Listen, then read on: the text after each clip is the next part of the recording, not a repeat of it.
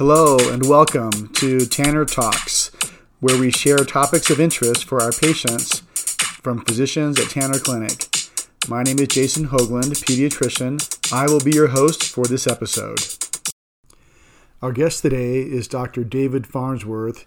He specializes in family medicine at the East Layton Tanner Clinic, and he will be talking to us about aviation medicine. I'd like to welcome Dr. Dave Farnsworth. Tell us where you were born and raised. Yeah. So I was born in Salt Lake City, but raised in Utah County. I'm a son of a pediatrician who pretty much practiced right near BYU in Provo. He was one of the founding members of Utah Valley Pediatrics, and prior to that, Provo Pediatrics. So grew up there and went to college at BYU there for 4 years. Served a mission in Poland for 2 years during that time. And then went to medical school back in Washington, D.C. at Georgetown University. I met my wife in my fourth year at BYU, and she came out there with me. And she went to graduate school at George Washington University. So kind of similar names. Our parents at times even got them incorrect, but I went to Georgetown. She went to George Washington, and she's a professional painter and artist. So does a lot of paintings. She's got a painting in the Church History Museum right now, but just does a lot of painting. We have 5 kids, and right out of medical school. So during medical school, I joined the Air Force and went to Air Force training, got commissioned as an officer. And out of medical school, I went to my residency at Scott Air Force Base and St. Louis University, just in the St. Louis area in Illinois. We were there for 3 years, and then I moved overseas for 7 years, where we lived in Japan and Germany and Korea. And then after that time overseas, the military brought me back to the States, and we were lucky to get to Hill Air Force Base here. And so I worked in flight medicine clinic in Hill Air Force Base for a couple years, and then joined Tanner Clinic on January 1st, 2017. So it's been 6 years. Oh, and it's been really great. Nice anniversary. Yes, it's That's fun. Yeah. You practice medicine all over the world.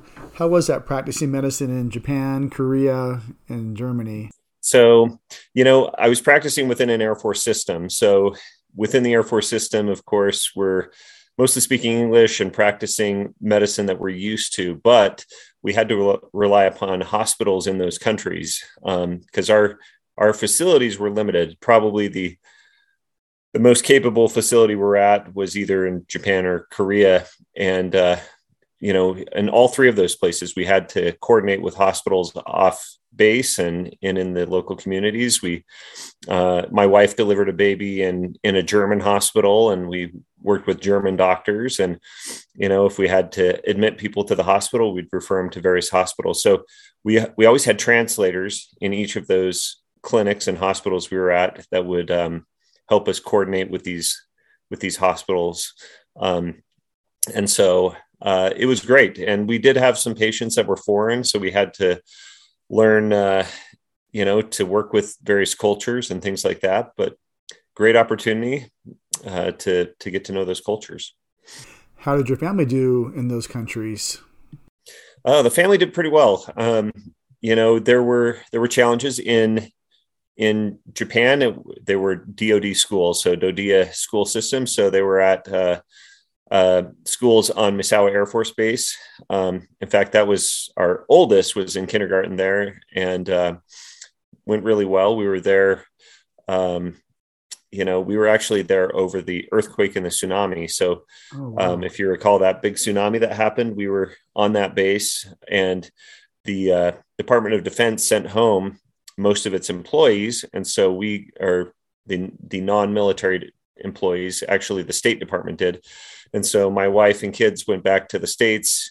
And so my son got to spend part of his elementary school in Japan and part of his elementary school here in Utah while he was back here. And then we went to Korea, where we had to homeschool because the base there, just long story short, I brought them non-command sponsored, meaning we had to figure out school for them. So we homeschooled for a year.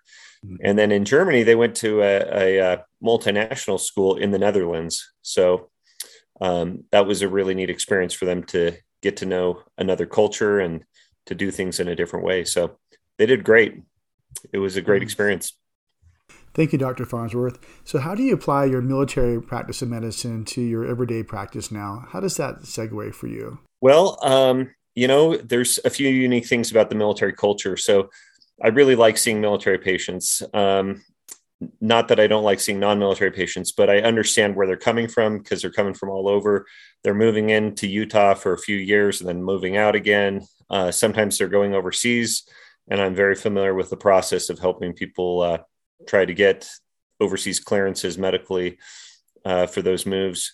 But one thing that I like to do, because I was a flight doc for the last few years in the Air Force, I like to do aviation medical exams. And so when I joined Tanner, I joined the Air National Guard. So I'm still a member of the military. But I wanted to continue to do flight examinations. So I went to some training in Oklahoma City for a week to get trained on doing flight examinations. So one of the things I still do is I still do flight exams. So both for civilian airline pilots, for people that are just interested in doing commercial things or going to school and flying a small plane, and for military members who want to do that on the civilian side. I don't do any Air Force pilot evaluations outside of the Air National Guard currently. So. Mm-hmm. Okay, so what is an AME and what do you do in that capacity? Yeah, so an AME is an aviation medical examiner. And so we don't work for the FAA, but we work with the FAA. We have to be certified by them and approved to be able to do flight physicals. And so basically, if you want to fly an airplane, you can't just hop in the back of an airplane and fly. If you get your driver's license, they ask you questions about your health and your vision and things like that. But you don't really have to have anything other than a quick eye test, right, at the DMV. And then they let you drive once you pass your other tests. But to fly a plane, you're required to go through a more thorough medical examination because of the risks, the risks to people on the ground, the risks to other people in the plane. And so the FAA has broken it down into various classes of medical examinations. So there's 3 classes: first, second, and third class. And basically, a first class exam is for airline pilots, for people who want to fly commercially, who are going to get paid. That's going to be their full-time job. And those are the most stringent. They have different requirements for eye exams. As they get older, they have to do some EKGs and things like that. There are restrictions on medications they can take. And if they've had certain medical conditions, they have to get those approved and evaluated to be able to fly. Second class and third class, some second class pilots will do jobs within the airline industry, but typically they're not flying around not patients, but passengers. Sometimes actually there are some flying around patients in helicopters and things like that. And then third class physicals are general aviation, people that want to fly a little Cessna kind of airplane and take a course. So you can switch between classes over time, but that's kind of what we do in aviation medicine. Is we make sure medical standards are met. We're there to make sure it's safe, that it's a safe process for people. Mm-hmm. So what are the goals of the FAA medical certification? So, I just attended a course this past weekend, and one thing they said was, their goal really is to help as many people fly as possible, to make it possible for people to fly. Their goal is not to make it hard to fly or impossible to fly. And so that's one of our goals, but we want to make it safe. We want every flight and every pilot that goes off to be well vetted physically and to do it safely. It just like driving a semi truck or something else, we want those people to drive safely, or a school bus, right? They require certain certifications to drive a school bus. So that's kind of what we're doing. Some people may worry and see us as the bad guy, but we're really there. And we're also there to help the patients understand the process. Here's what you got to do if you want to fly. As a pediatrician, I do a lot of missionary physicals. And I think a lot of times the missionaries feel that the physical exam is designed to limit the places they can serve. And in reality, the missionary physical is set up to make sure that there's nothing that would keep that missionary from being able to be successful where they're serving. And the same thing I think is happening for you when you are examining pilots. Okay, are there any disease considerations that need to be taken into account for somebody who wants to be a pilot someday? Any diseases that can be challenging for them as they pursue their dream? Yeah, there actually are quite a few. I mean, most people think initially of the vision, which in today's world, I mean, there's a lot of correctable vision deficits. And even it looks like down the road, we may be able to correct some color blindness. There's new things on the frontier about correcting that. But, when people have visual problems, most of those can be corrected to the point where people can fly, because really we're just testing the best corrected vision. So we want people to come in with their glasses so we can see how well they can see corrected. But, some of the tricky ones are ADHD. Any doctor knows that the number of people getting diagnosed with ADHD is on the rise, and that can present a problem. If you think about it, flying requires quite a bit of things going on at once. So it's task management. You can get task saturated. And so attentiveness and focus is of utmost importance, right? And so the FAA looks very heavily at people with a diagnosis of ADHD. So one thing that I try and encourage people to think about, if you're interested in a career in flying and you're having any issues with attentiveness or things like that, you may want to think twice about getting a diagnosis of ADHD and see if there are other ways you can approach, maximizing your ability to focus and pay attention. Look at sleep and other things that could impact it. You should never hide something. In fact, if they find that you've hidden something that's a criminal offense, you should never hide something from the FAA. But and you can get waivered for that. But, parents of kids who are interested in flying and people who are interested in flying should just know that that's something that they don't take lightly. And so a history of ADHD will require a review. Any other mental health considerations? Now, most of the time, actually, depression that was treated and was controlled and resolved, that's very easy to waiver and get people back into the air usually. Sleep apnea. Sleep apnea is something that people who have CDLs or commercial driver's licenses are very aware of. They need to make sure that's controlled. The ability to stay awake and to stay alert is important for truck drivers and for airline pilots. In fact, when they evaluate fatal airline crashes, attentiveness and sleep is a big, big factor. Substance use disorders, and alcohol problems, those can be an issue for the FAA. One thing that they mentioned in this course is while medical marijuana is really on the rise and becoming a popular way to treat a lot of conditions, this is a federal organization, and flying requires federal regulations. So marijuana is not an allowed substance. And so you have to be careful with CBD oil as well, which might have THC. And so, that's something that is certainly not an approved substance to fly on. So if anybody was taking it or is taking it for any reason they want to fly, they need to get off of it because it will not be allowed in the air. And then there's a lot of other things, heart problems and such, but those are some that I think are worth highlighting because they can, on the outside world, people think, okay, well, it's not a big deal to have a diagnosis of ADHD, but in the FAA, it really is. Yeah. It seems difficult because you'd have a lot of people that would want to take care of a problem. And, and I'd always, work hard to say, hey, let's work on that depression, that anxiety, that ADHD to help you to do well. And then without thinking about that may have implications for somebody later on when you say, my goal is to help them be their best self and do the best they can. Yeah. And, I would feel badly that, and I wonder if there's ever any conflict between somebody who says, hey, I want to take care of this, but if I do, I might not have a chance to do my dream job. And right. It seems that would be a kind of a conflict. So, and, for depression, Again, you can be on antidepressants and fly. It needs to be controlled, of course. They need to see some stability. And we want people to take care of depression for sure.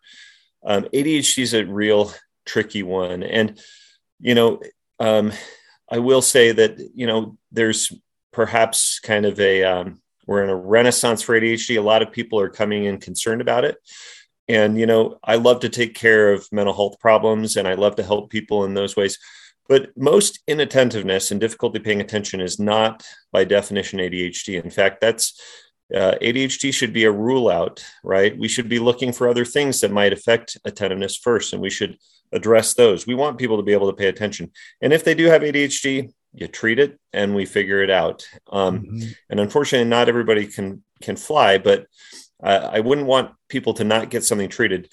But yeah, depression and ADHD are very different. We do want people to be their best self, but I would, you know, most pilots in the Air Force, they're looking to try and fix their problems without medicine first and with medicine second. And that's, I guess, my best advice to somebody who's looking to fly.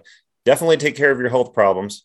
Always take care of your health, but try and do it without medicine as much as you can. Find ways, therapists and other ways to deal with those issues. Well, that's probably great advice anyway, to work on taking care of problems without having to use medication to help them.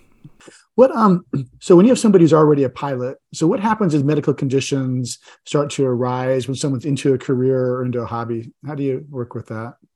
Yeah, so there are guidelines. In fact, the guidelines for aviation medical examiners it's available online. It's not hidden or anything like that. So if somebody's concerned, they can Google it. Certainly they can come in for a consultation with an aviation medical examiner without, you know, anything being on record yet until you've submitted your application to the FAA. The FAA doesn't know about it yet. Now we can't lie. We can't hide things from the FAA. But, you know, if you just want to talk with somebody and say, hey, what are my chances or what would I need to do? You can do that. But yeah, when a condition arises, like sleep apnea, you know, it can be treated. There may be a period of time where they would need to prove for several months that they're using their CPAP for sleep apnea, that they are symptom-free before they can fly. Or for medicines, each medicine has a period where a pilot is downed or grounded. So let's say they need to start a blood pressure medicine. They've got new blood pressure. Well, that's fine. You just will have a period of time where you're going to start that medicine and you're going to be down and you're not going to fly for a while. The airlines each have physicians that work on their boards where they can talk with the physician and let them know that. But even a commercial pilot, they should know that if they're taking a new medicine, they can look in the guide or consult an AME and find out that, okay, for the next week or 48 hours, I can't fly while taking this medicine. And then they'll need to, if it's a long-term medicine, notify the FAA so that we can make sure they're cleared. Well, it's definitely a hard. Go ahead. It's definitely a hard spot to be in because, you know, for me, it's always hard even having a conversation about limiting somebody's driving privileges. And I'm working out these excited teenagers ready to start driving at 16. And I can only imagine the challenge it is to help someone stay healthy, but also work on sometimes some limitations to their career. So it takes a lot of courage to be in that place for sure. Yeah.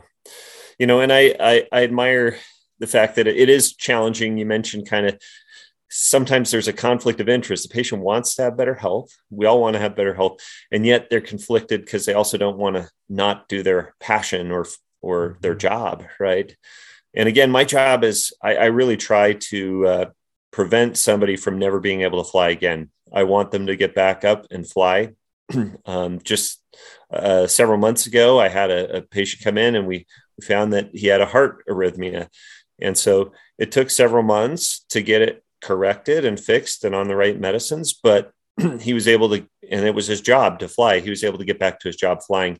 And the airlines are pretty understanding too. Most of them will have programs where while somebody's getting it taken care of, they're still getting paid, right? They're still an employee. They're not immediately axed by the airline. So, you know, I don't think, I understand there's a worry there. Certainly take care of your health, but yeah, it's not always as doomsdayish as it may sound. Mm-hmm. Well, you brought up a really good point, and it made me think for a minute about how important it is for you to have your pilots, whether it's their career, to help focus a lot on prevention and lifestyle management and maintenance. And so does that take on extra special meaning for you in terms of keeping your pilots healthy and doing more prevention care for them? Absolutely. Yeah, if you notice, most pilots are in pretty good shape. Yes, they have that pilot look where you can say that person really looks like a pilot. That's because it really is a job requirement for them, to take care of their body. And so, yeah, I tell patients all the time, the cheapest way to manage your healthcare is to exercise daily and eat healthy. That's the cheapest way. Medications and certainly hospital visits and surgeries and procedures are far more expensive than a gym membership or eating healthy. And prevention, treating the high blood pressure is far cheaper than treating the results of untreated high blood pressure, right? Or treating diabetes, much cheaper than treating the results of not treating diabetes. So from a cheapness standpoint, if you're cheap, you're going to exercise every day. But yeah, if you want to fly, you got to commit to exercise. That's got to be a commitment pretty much on a daily or regularly throughout the week basis. Mm-hmm. And I agree. I always say that prevention is way less expensive and less painful than having to fix problems. I haven't asked you, do you fly? Are you a pilot as well? I don't. I took all flight docs within the Air Force take a few hours of flight training. So I went out to Wright-Patterson Air Force Base in Ohio and got several hours, did some fun flights, acrobatic flights. One of the highlights of my Air Force career was I got to fly in the backseat of an F-16, which was really cool. But I fly with the Air National Guard on the KC-135, the refuelers. Every month I go on a flight with them, but I don't operate the plane. So many AMEs do actually fly. My wife has said she doesn't want me to fly, so I'm an obedient husband. So it says a lot for you, for sure. So, well, are there any kind of last comment, Dr. Farnsworth, you wanted to share, or any last thoughts on flight medicine? Well, yeah, I think aviation medicine is a great career. I get to know a lot of pilots. I'm friends with a lot of pilots, great people, really sharp, bright people. I've never met a pilot who regrets their decision to fly. And certainly it has definitely, if I had to do a second career, that if I could, if my wife let me and I had the time, I would be a pilot. But no, yeah, I think prevention, just being cautious, kind of keeping that in mind, being aware of things, looking through the guide, come talk to me sometime or another AME if you have any questions. Even allergy medicines like Claritin. Claritin's okay, but Zyrtec is a big no-no for pilots. You can't fly with Zyrtec. Benadryl is a big no-no. But Claritin Allegra, because they don't cross the blood-brain barrier, they're too big, they're okay to fly with. But 10% of all aviation fatalities, the pilot has Benadryl on board. So we can definitely do a better job kind of informing people of medicines and their risks. But great talking to you. Thank you. Well, thanks for keeping our pilots healthy and safe and keeping our airways safe. So we sure appreciate you. Thanks, Jason. Dr. Hoagland, I appreciate you. You bet. Thank you for joining us.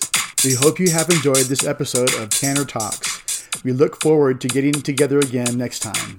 We want to thank Tara Cooper and Doug Larson, who helped in the production of this podcast.